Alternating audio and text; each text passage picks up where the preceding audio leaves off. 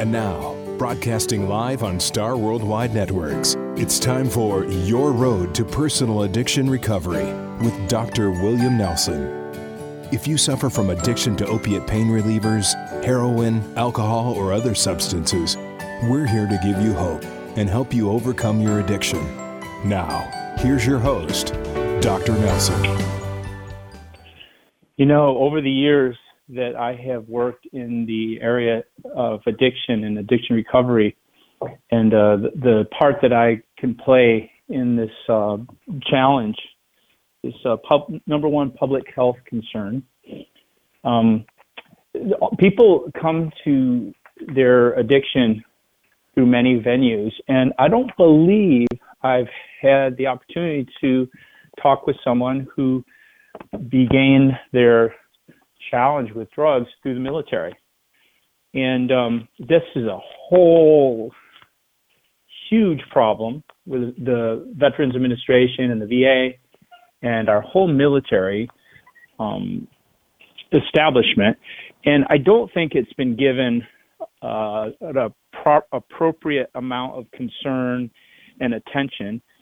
And but today, in small part, we want to shine some light on that and talk about how that occurs and how many, maybe even talk about how many people are affected by this.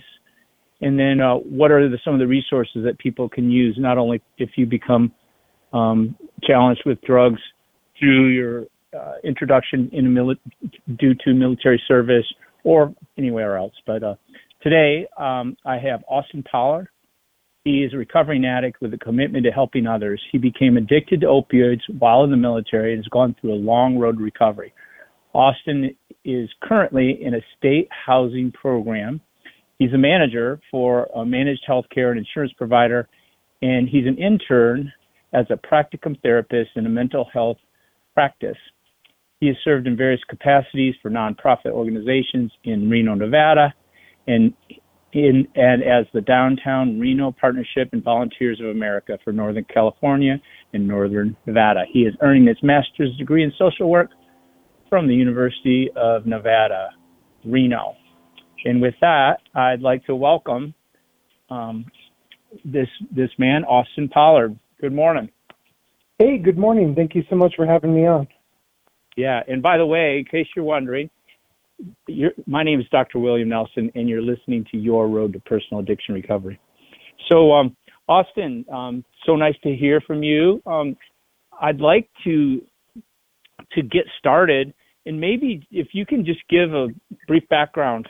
You know, it's so interesting for people to hear, you know, the story, because, you know, we can give advice, we can give, you know, some suggestions, but I think if people can see or understand that a part of what happened to you may have some similarities to what happened with them, then they can gain insight and therefore help others. So could you give a little background, maybe kind of just, here's the way it might work. Go through your life in the 7-year increments, 1 to 7, 7 to 14, 15 to 21, 21 to 28, and just highlight if there's anything that was very significant. It gives us an idea of who you are, where you came from, and then we can focus on your service in the military and how you came to your challenge. Yeah, no, and I definitely appreciate it, because there is a lot of power in the story, and that's it's been a blessing for me to be able to share my story, because for so long, even talking about this is kind of a taboo subject. But for me, early life kind of looked like I was bouncing around a lot. My dad traveled a lot for work. I lived with step parents and then my aunts and uncles. But I was constantly all over the place. My mom left at an early age, which it wasn't until I got older to realize how that affected me. But prior to joining the Marine Corps, it was a constant desire just to fit in. I would wear different kind of masks, and what I eventually found is for how I can fit in is partying, going out and drinking, and trying to be the funny guy. But I didn't realize that early on that it was setting me up for a pretty disastrous path. Can I ask you a question in that regard? So yeah. how did it help, or what did it do? Were you socially awkward? Were you a little, just shy, introverted, and then drugs or alcohol just kind of made you more relaxed? And how did it change your ability to interact with others? So looking back, I think there was a lot of discomfort with who I am, not feeling accepted. And bouncing around a lot also kind of taught me how to be different with different kind of people. So that there was never that finding who I am and being that person. It was always reading the room and trying to fit into where I'm at. And then in high school, like I was on my own quite a bit for my junior and senior year. My dad was traveling. By then I was kind of old enough to be by myself. So I had the capacity to just be able to have people over at my house and drink all the time. And, I got to where like I would go to the store and steal beer just so I can provide alcohol to people. That eventually got me in trouble. I was fighting all the time just because I felt like that was a way for me to show that I have value and that I have work. Where were you growing up? Where did you grow up? So I grew up in Yuma, Arizona. Not too far from where you are. Yeah. Yeah. And as a kid, it was kind of a small community. It's grown quite a bit now. But I heavily. And it's primarily for those people that are not familiar. It's primarily a military town, and it's southern Arizona, kind of halfway between Tucson and LA. Yeah, it's smack dab down on the border, California and Mexico. Yeah. Yeah, and then the other claim to fame is that there's a couple movies. It's about something about the train to Yuma. Have you ever seen that? Return to Yuma. Yep. Yeah. It's an awesome movie. Really good movie. Yeah. I saw that a little bit ago. Yeah. Okay, so that gives a little context. So were you in a military family? No, I was not. My grandfather served in the Army. But that was about it, and I didn't know too much about his service. But growing up in a military town, a lot of my friends' parents were in the Marine Corps. I spent a lot of time on the base there as a kid. Got it. For me, like that kind of became the only branch of service that I would ever look at. Got it. Okay. Okay, so you're in high school. You got a lot of free time. You're trying to find yourself, or you're a chameleon, is it fair to say, in your social settings with your peers. And so then what was your drug of choice? Was it alcohol or pot, or what was it? So in high school, I was just drinking. Okay. Never really considered doing anything else. I just drank. And back then, there wasn't any real consequences with it. I did have a friend that passed away by rolling his Jeep from drinking and driving, but really, even legally, there was not consequences. If the cops came, they usually just had us all go home. So then it kind of set a standard that there's not a lot of issues involved with it, So looking back, that was it kind of really set me down that path. Yeah. Okay. And then how long or when did you leave Yuma? So around 17, I wound up, my father traveled around with the carnival. I played sports all throughout high school, so that kind of, they kept me in school because I was good at sports. Once baseball season ended, I got myself in trouble. They wound up kicking me out of school. So I went and traveled with my dad for that summer, and I found a Marine Corps recruiter in Ventura, California. And I only had a couple credits that I had to finish. I went to an adult school over there just to get my diploma. And then I wound up shipping out to the Marine Corps a few months after that. Okay. And your dad was, you say, in the fair or the? Yeah, the fair. So he left his home when he was about 17, joined the carnival, the fair, traveled around, and he made a pretty good career out of it, but it forced him to be on the road a lot. As a kid, I enjoyed it, but as I got older, it was just not something that I wanted to be a part of. Yeah. Yeah. Okay. And then where were you stationed? So my my first, I went to MCRD San Diego, and then my next duty station was 29 Palms, California. I went to Okinawa, Japan. I went to Thailand when they had a tsunami, back to Okinawa. I went over to Al Asad and then back to Okinawa, and then I ended up in Pendleton. And all this happened within about a 2.5 to 3 year period, because I got medically separated at the late end of 2005. Wow. So didn't keep count, but that was about 6 places in 2 years, 2.5 years. Yeah. So my MOS, I was in communications, and we got this new digital switchboard. I was one of the first Marines to go through on it. So one of my functions was teaching other Marines how to use it. Got it. Yeah. So they kind of bounced me around a little bit. But I think probably the biggest thing that affected me is I wanted to be stationed on the West Coast or the East Coast, and they wound up sending me to Okinawa. And that in itself was a great experience. I really enjoyed the culture and the diversity there. But I instantly felt very disconnected from the rest of the world. And then between everything I was doing, my mental health was struggling. And I, not only through high school, but also kind of the Marine Corps culture was alcohol. I don't want to encompass all Marines, but at least my feeling is, the Marine Corps was founded in a bar, and I always thought that was cool, and we take a lot of pride in that.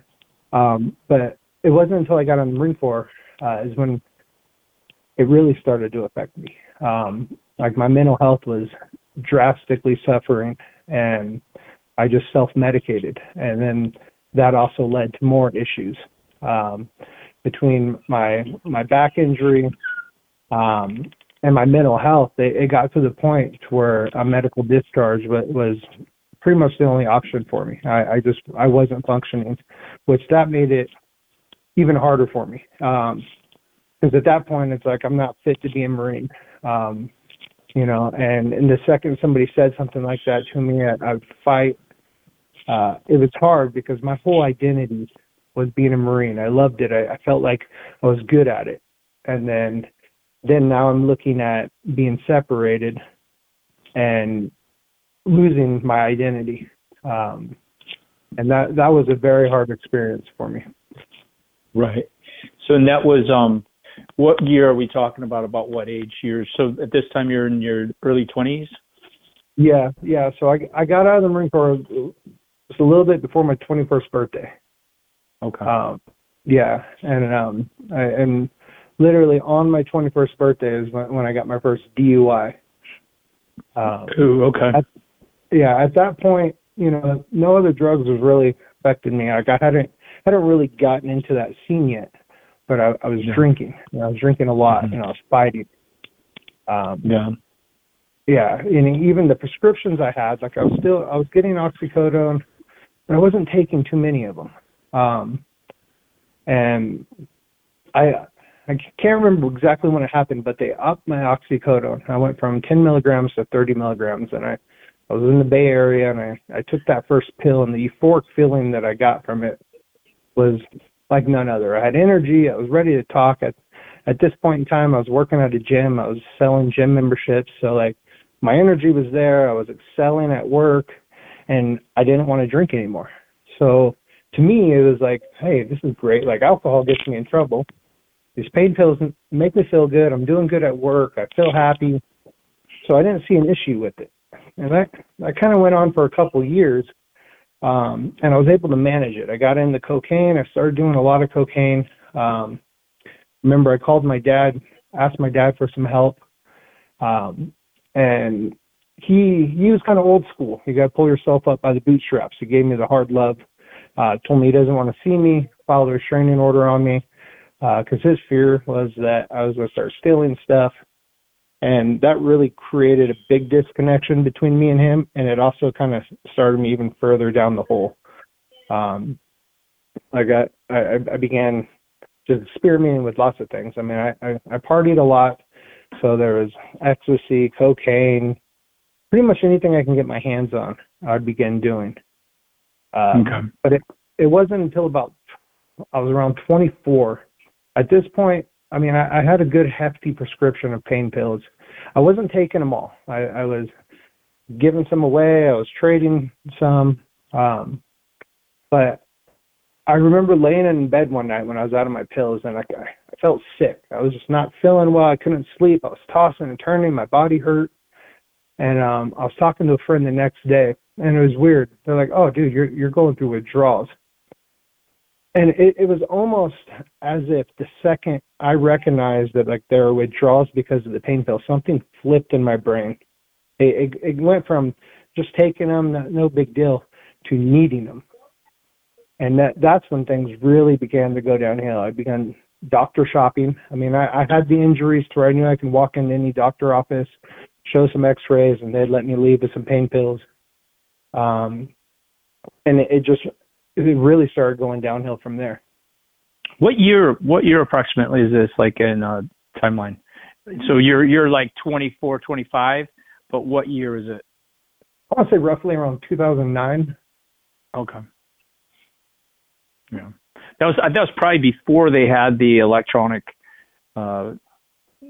controlled substance software where, anytime I'd rarely, if ever, write opioid prescriptions, but if I do, or any controlled substance, I got to go on a computer system and make sure that a person isn't getting it elsewhere. That's probably before they had that. Yeah. Yeah. Okay. And I mean, I'll be honest. So like looking back, like I've always been a motivated individual, and, it just depends on what I channel my energy towards. And I went as far as reading medical handbooks, reading on how and why doctors prescribe them, the right things to say. I learned how the pharmaceutical systems work, how states didn't communicate with each other. The VA doesn't communicate with states. There was a point where I had doctors in Arizona, doctors in California. The VA was prescribing them. Wow, you're pretty resourceful. And I mean, it's on one hand it's impressive, but on the other hand it's saddening. It's it was very easy for me to get a large amount of pain pills. Not only like that, like my circle of friends also had the same ability. There's the right things to say and the wrong things to say when you're talking to a doctor, and like you just get better at it and better at it. And that's where things really got bad for me, because there was a point where oxycodone wasn't cutting it. I went through like 130 milligram oxycodones in 3 or 4 days, and I just wasn't getting out of it what I wanted. Wow. So that's what kind of turned me over to heroin. I've never been somebody, I've never smoked or anything, so that wasn't what I wanted. Like I went straight to intravenous use. Mm-hmm. And I mean, how fast my life turned into a downfall after that was crazy. Like I went from having my own place, I had a car, great job, to a matter of months, I was living out of my car. Yeah. And, I just, looking back like that, all I cared about was figuring out how I'm going to get my next high. And not necessarily at this point was it that you were getting euphoric, but you were just preventing from getting sick, pretty much? Yeah. So I was there. It happens quickly. It does. And like after that first withdrawal experience with the pills a couple years prior, and then I moved to heroin, I was there in Mesa, Arizona, and I wasn't able to get any heroin. I wasn't able to get anything. And the withdrawal that I experienced there was terrible. It was so bad I wanted to go into the ER. And the second they found out that I was withdrawing, they just discharged me out. There wasn't any kind of connection to service or anything. So I went out, and like I eventually got a hold of somebody, and I was able to get it and just continue that cycle. But that withdrawal experience became something that kind of hid in the back of my brain. I didn't ever want to experience that again, and that's what kept me into that cycle. Yeah. Can you briefly describe that for the people that are listening? I think there's probably more people who are looking for answers for an addicted loved one probably than people who are actually in the throes of active use. So can you describe that as best you can? Just what is it like when that horrible withdrawal? Because I don't think as many times as people hear about it or their loved one talks about it, I don't think it really, unless you've been through it yourself, I don't think it really you can really understand how much it affects you and how strong it is. Yeah. So I kind of like to think of things in terms of analogies. When you look at kids and they're going around, they're exploring what they can and can't do. Like the stove is a great example. A kid touches a hot stove, it burns them. They instantly identify, like, I will not touch that. Again, because the pain and the misery that is experienced with it. So it's similar to the withdrawals. The pain and the misery you go through, you're like, I do not want to go through that again. And it puts you in an area where you will do anything to not experience that. I don't think I definitely didn't start off my life being like, oh, I want to be a drug addict and live in the back of on the streets and do this and that. But like that fear of going through that pain and that misery allowed me, like, I drew signs in the sand and I would erase it, and then like I would begin doing things that I otherwise wouldn't do to make sure I didn't feel that pain and misery. I did anything I could to avoid that. And that's where resourcefulness comes in. Like people consider those experiencing a substance use disorder as like helpless and lost, but the reality is they're very resourceful. I mean, the ability to continue getting that high that the drive is just crazy. And I remember looking back and thinking like how our brains work, and that's kind of what inspired me to go down the mental health career pathway. Is just recognizing, man, my brain was so dedicated to making sure I didn't feel this pain and misery that I just continued to push that line and those boundaries. Yeah, it probably did things that you would never in a million years imagine you doing in order to get what you want. Yeah. I mean, I've burnt many bridges. I mean, just the fact, living out on the streets and out in the car and like in my car and being okay with that, like that, like that is just, looking back, it's like, wow. I mean, you were in Mesa. You were in Mesa at that time. Yeah. So I mean, I lived there in Scottsdale. Hope it wasn't in the summer. Well, I mean, I was used to the heat by then. Like I'd grown up in Arizona, but I also, I had access to the VA when things got really bad. I would go check myself in the mental health clinic, which in itself was crazy because I would check myself in because I would openly say I have a problem with pain pills. I have a problem with heroin. They would check me in, but what was absolutely crazy is I was still able to pick up my oxycodone every month from the VA, even after checking myself in for having a substance use problem. Wow. Yeah, they didn't have a system that could kind of keep track of it. Wow. Okay. Yeah. And so, and then what transpired after that? So I began bouncing around. I kept thinking my location was the problem, so I ended up back in the Bay Area where I have a lot of family and friends and some support there.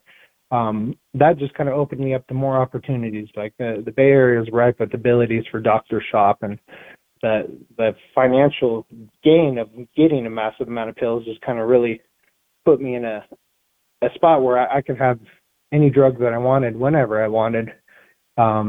But that's also where another turning point happened. I began doing methamphetamine as well. I'm straight an IV user, so I went from heroin to methamphetamine, and then like my logic was like, oh, this is good. I'm not doing heroin anymore.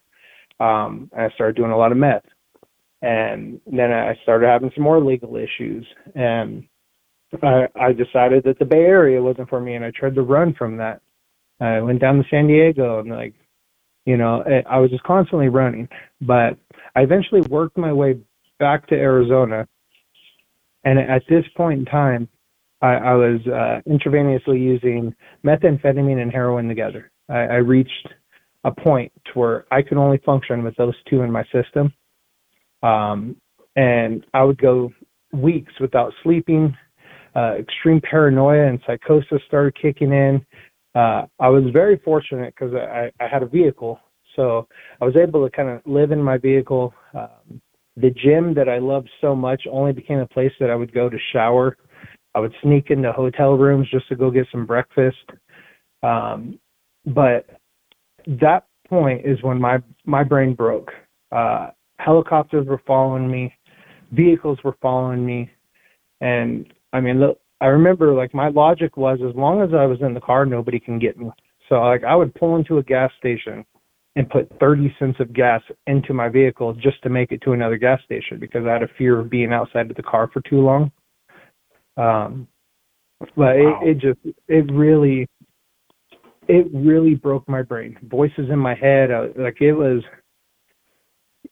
was such a crazy experience, and it's one where I look back, it was so real. Everything that was happening was so real. Like even to this day, I still wonder if some of it was real, just because of the feeling and what was going on. And that was another point where the brain just amazed me, and like it was a crazy experience for sure. Wow. So at this time, are we like into 2015 or so? Yeah, so we're roughly around 2015. I'm back. So at this point, I'm back in Arizona. At this point, you're like late 20s. Yeah. I think I was around 27. Or let me see. It's probably about 20. Gosh, I can't even do math right now. But yeah, late 20s. I got the picture. Yeah, and I've burnt every bridge that I had. People won't talk to me anymore. Family's not there anymore. Now I'm very alone. I'm very isolated, and I just felt lost. And I got this idea in my head that that this is what my life is. I was at the darkest point of my life. I hated everything about my life. I hated who I was. Like the person who I knew I am, I was so far from that. I can see myself. It's like I would sit there and imagine and think who I am. And it's like looking out the window and like I'm a kid that grew up by like camping and hunting and sports. And I'm so far from who that person was. And I've alienated everybody in my life. And I got this idea that it was just time to end it all.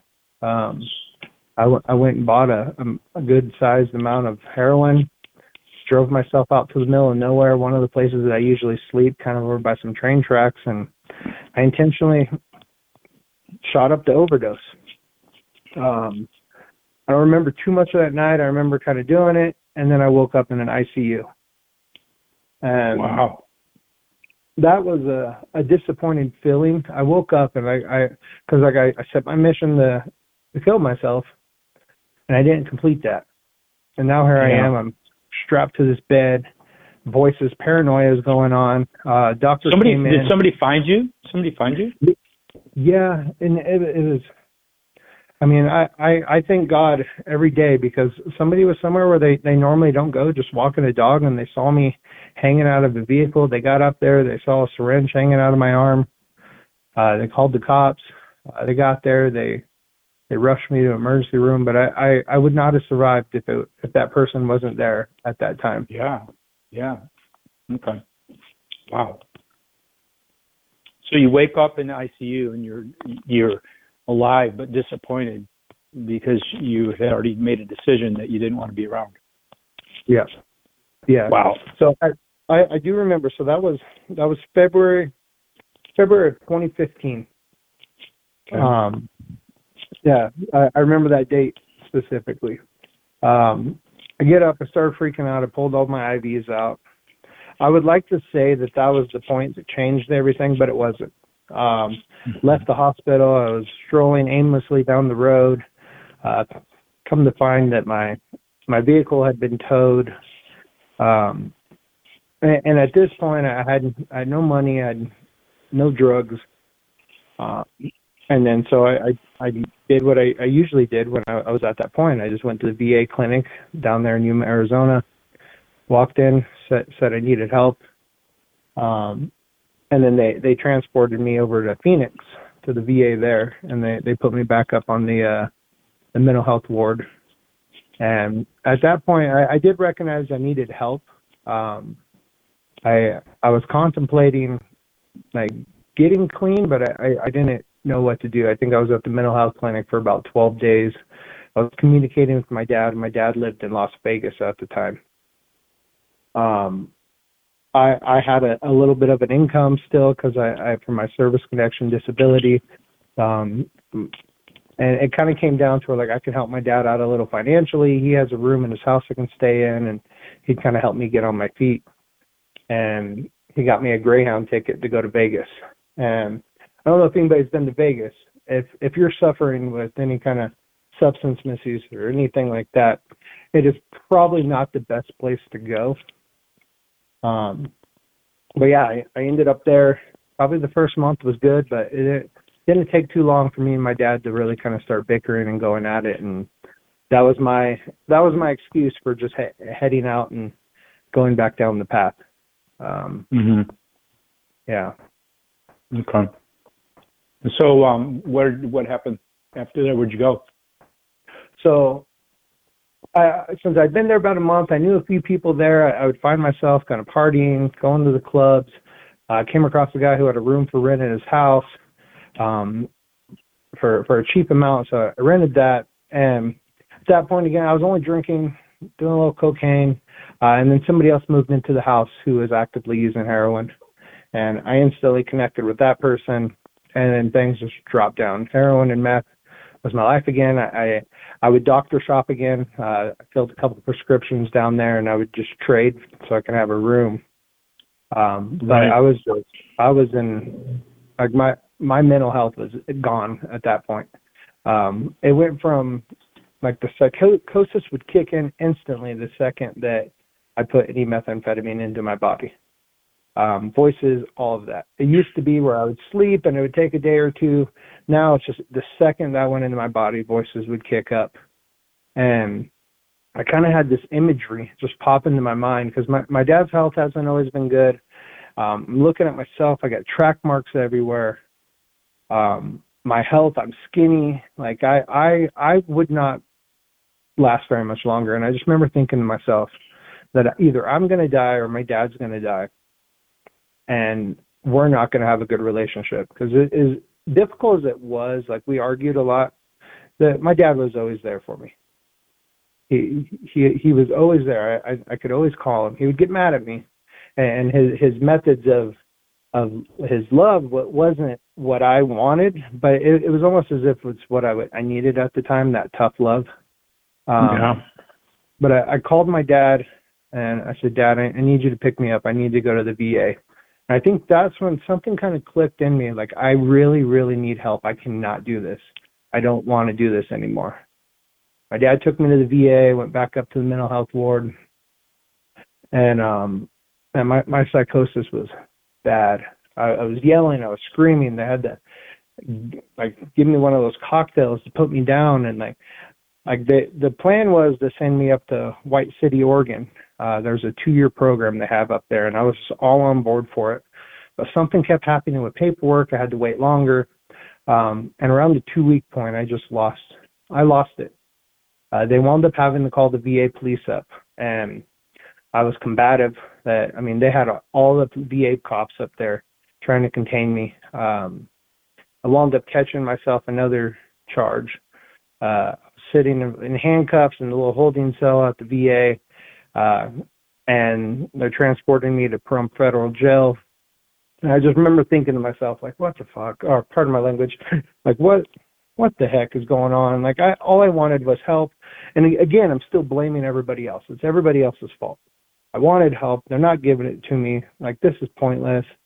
But looking back, being arrested that day saved my life. It put me in the federal system.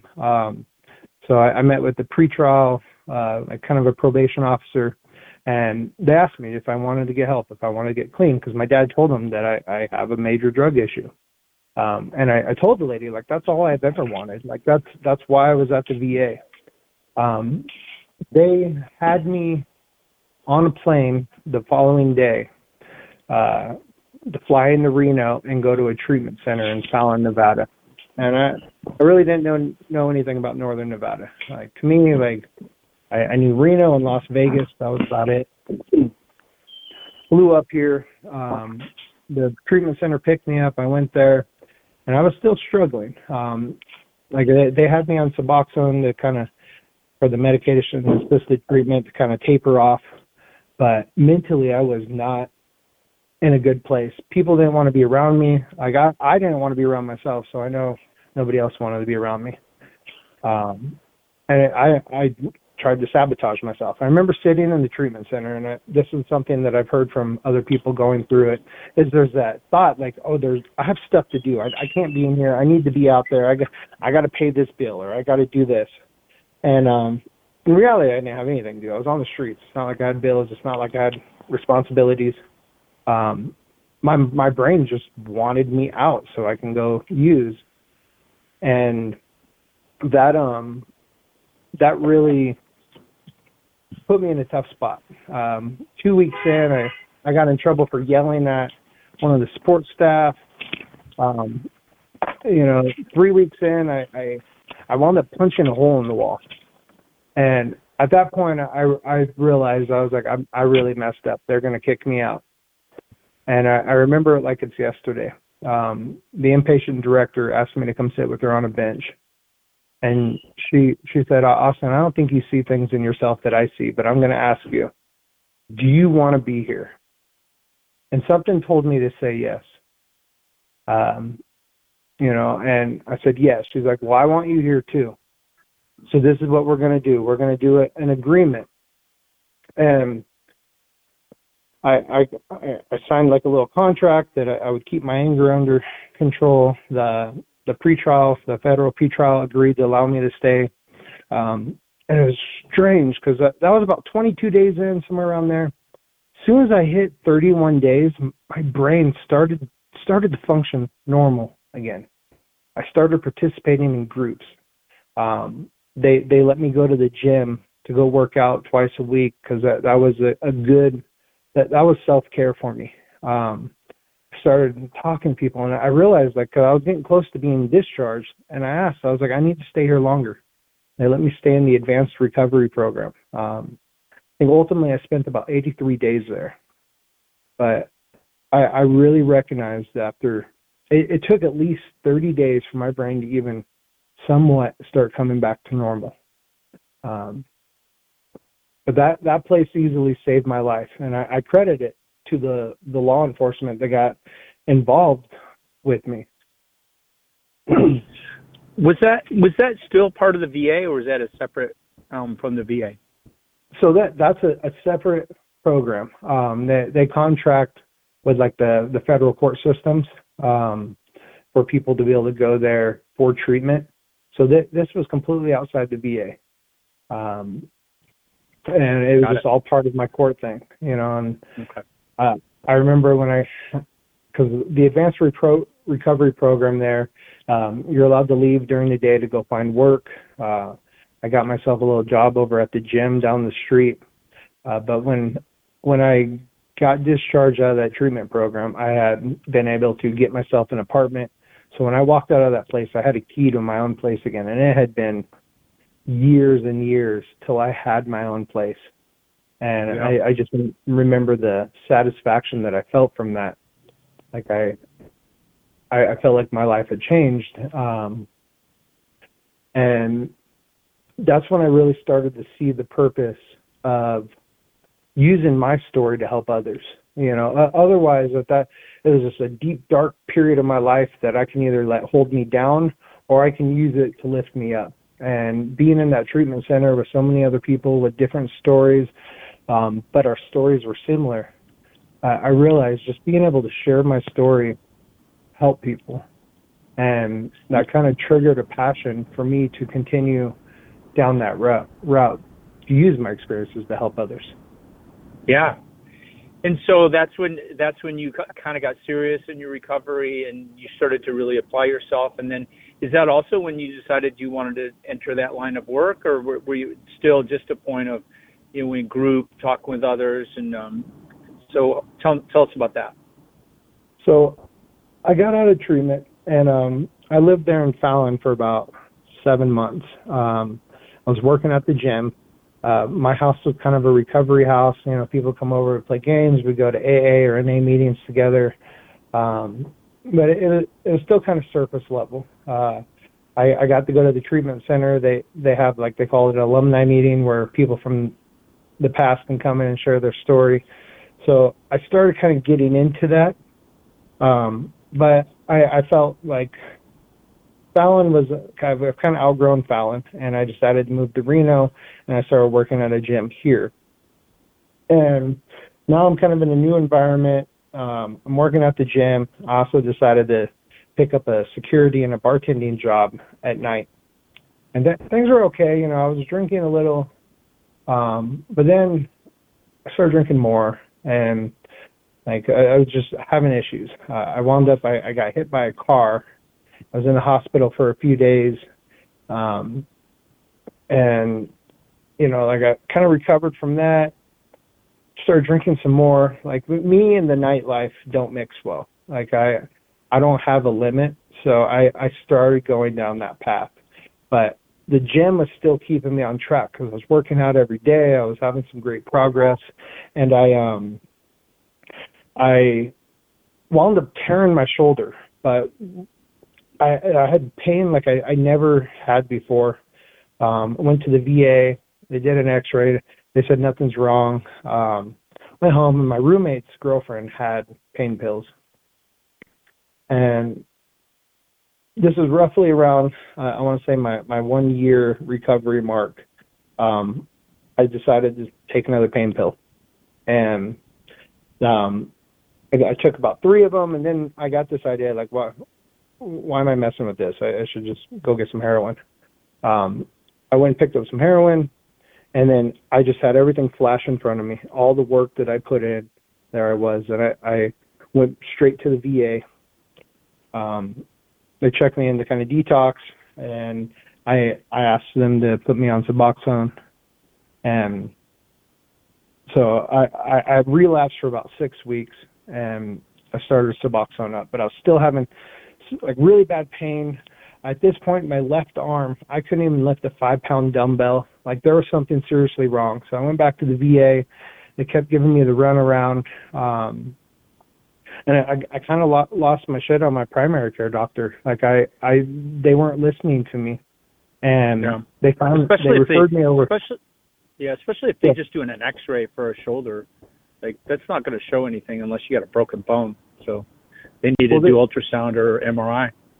Well, they eventually did, but they didn't do an MRI until 6 months after the fact. And so they saw that I had a torn labrum, and they're like, oh, that's where the pain's coming from. But this was like, I've torn my shoulder before, and it was something worse. And a lot of my pain that I had from the military is back and neck, but this was something bad. Fortunately, I got in with an ortho, and this doctor decided to do the MRI of my spine. And what the results from that showed that my C7 nerve, basically my disc had been pushed and compacted. Now I had bone on bone, but my spine was rubbing on my C7 nerve, and it had almost severed my nerve from my left arm, which is why I had no strength. And they did an emergency referral to me to an outside spinal cord agency. I got in there, and they're like, we need to get you into surgery, or you may lose use of your arm. And so I was doing my Suboxone, and then it just got into my mind. Like, I'm like, wait a minute. Like, I'm going to have surgery. They're going to have to give me morphine. Like, this will probably kick me into, like, a very bad path. And I was scared. I was petrified.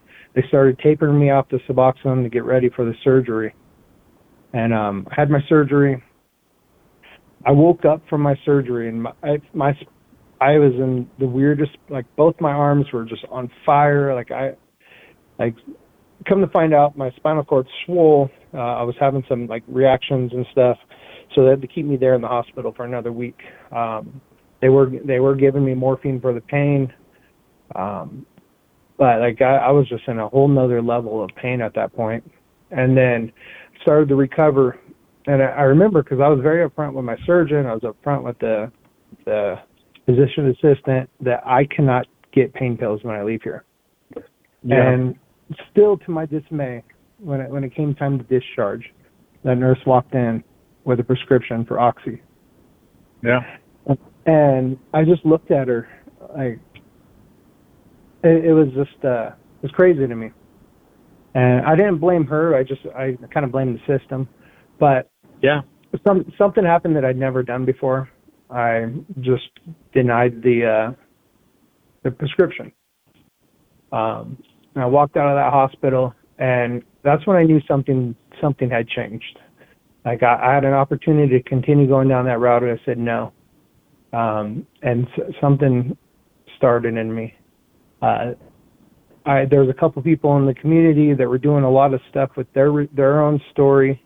I was on a webinar. I came across an individual, and I had also applied for a grant to University of Nevada for the peer support specialist program they have that I got approved for. So I started going to school a month after my surgery to become a peer specialist. Two individuals came into our class and started talking about like their story and what they do in the community, and I instantly, and I'm like, me and my buddies still joke about this because I still had my neck brace on. I was super skinny. I mean, I looked like I was still on drugs at that point. And I went up to him. I'm like, man, I will volunteer with you. I'll do whatever with you. And his name's Grant Denton. Him and Pat Cashel both. They kind of took me in, but Grant gave me opportunity. He's like, hey, I run this recovery fitness program for girls in one of the treatment centers. Show up on this day and this day at 6 a.m. and help me take them through workouts. And I showed up. And I went there, and like it was me being able to share my story, and I was continuing to go to school. Later in that month, I met my now wife. Like I was really involved with my church. I met my wife at the church. We started talking. But at this time, my only focus was school and my recovery. I wasn't really focused on work or anything. My relationship started getting serious. But since I wasn't working, I just volunteered every chance that I could. Like I took every opportunity I could to be part of something. And that kind of really built my relationship with my friend Grant and Pat. And I finished the peer support program. I had started working as an outreach coordinator downtown Reno, working with our people like experiencing homelessness and substance use. And I proposed to my now wife. And then I realized, because my grades were good, and I wasn't great at school growing up, and I kind of had a fear of college. When I got out of the Marine Corps, I didn't really think it was for me. But I got straight A's, and I was like, maybe I can do the school thing. So I went to the VA. I'd never used my education benefits. I got approved to the voc rehab program that they have. And like that program, they pay for everything, but I have to outline exactly what my education path will look like. My goal was to get a bachelor's in social work. It's 5 years of benefits. So like every semester I had to pre-plan out which classes they were going to take. And I excelled. I finished the bachelor's program last May. I did that in just under 4 years, but I also got accepted into the advanced standing master's program, which is 1 year, and the VA approved me to do that. So I mean, just from that surgery to now, it's when my life really changed. Being able to say no to that prescription. But starting to use my stories, pursuing my education, getting involved with the community, I had really just started to lift my career. And I started as an outreach coordinator, and then I was a program manager at our homeless shelter. I was there during COVID, so we had like that was a very challenging task. We moved our whole entire shelter to an event center. But I just never stopped wanting to use my experiences to help others, and that has become a driving factor of where I am today. Yeah, you found a purpose, and maybe it sounds as though you maybe found a community or a sense of belonging or that identity that you were looking for way back when you started to drink in high school, where you were trying to fit in. And who were you, and how did you relate? Is that fair to say? It sounds like that. Yeah, and I'm glad you brought that up, because identity is essential, but purpose drives us, and I cannot stress enough about how important there is to have a purpose and know your purpose. And everybody's different, whether you're in the arts, that finding that purpose is key. Yeah. Well, it's really challenging, I think, for a lot of people, because they go to find these menial jobs that allows them to pay their bills, but it doesn't fulfill them, and they're like, is this what life's about? So unless they find purpose in relationship or family or something else, if they're looking for it in their career, that's difficult. So if you're now, it sounds like you found that, and when you're continuing your study, and you're doing the work that you do, and it's meaningful, it's helping people, that's obviously a driving factor in making you feel like you have meaning and you have value. Yeah. No, absolutely. Absolutely. So congratulations. It obviously wasn't easy, but maybe a part of the reason why you were able to do that is because of how challenging it was. Yeah. Because you've been through a lot. Yeah. And now it's crazy to think that there was a point in my 20s where life got so bad to where I felt that ending it was the only option for me.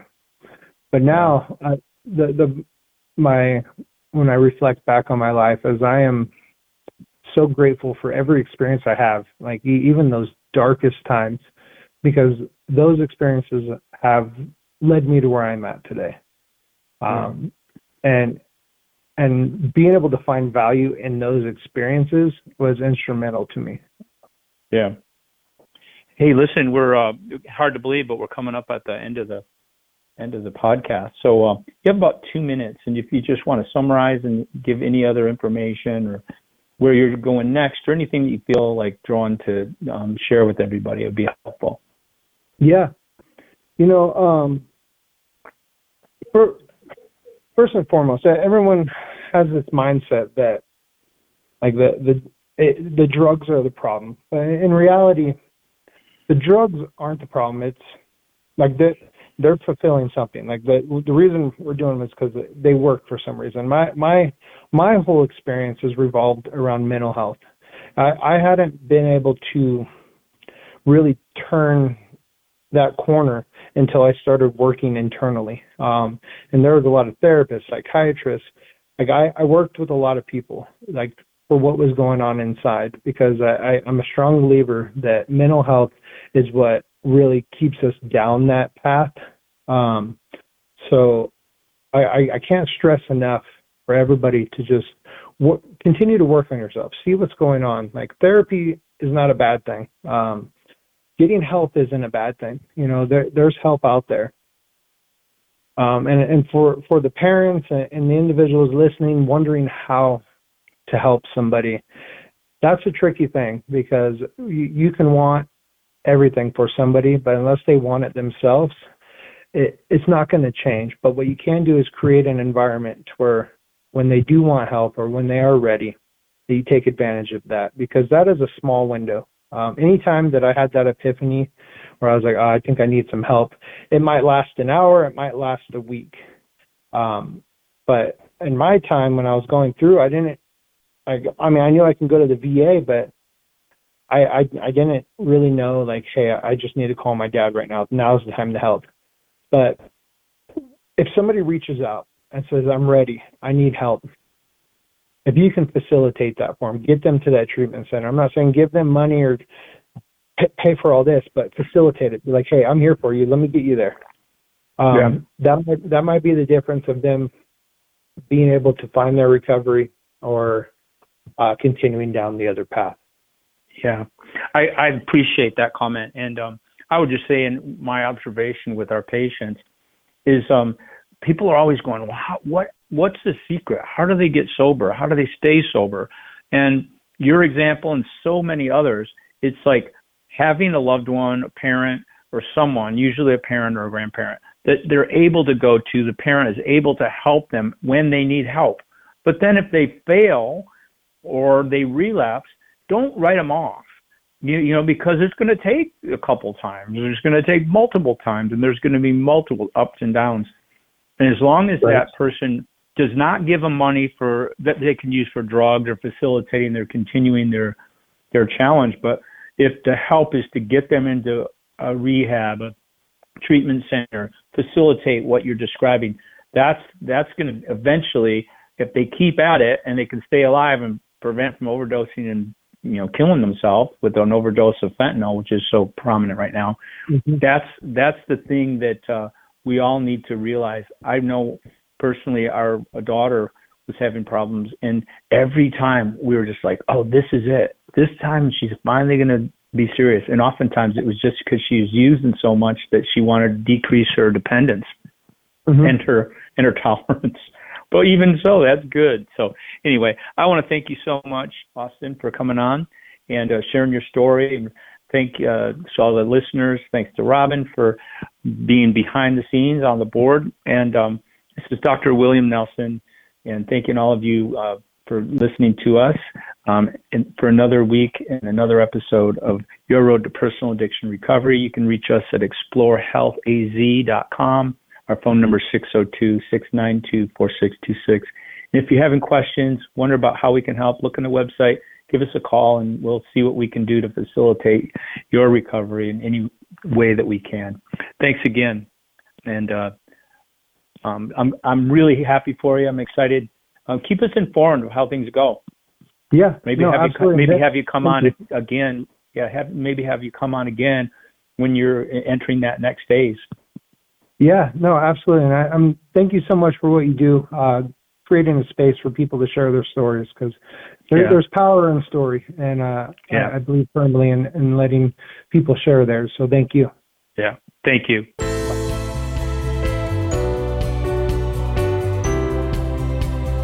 Thanks for listening to Your Road to Personal Addiction Recovery with Dr. William Nelson.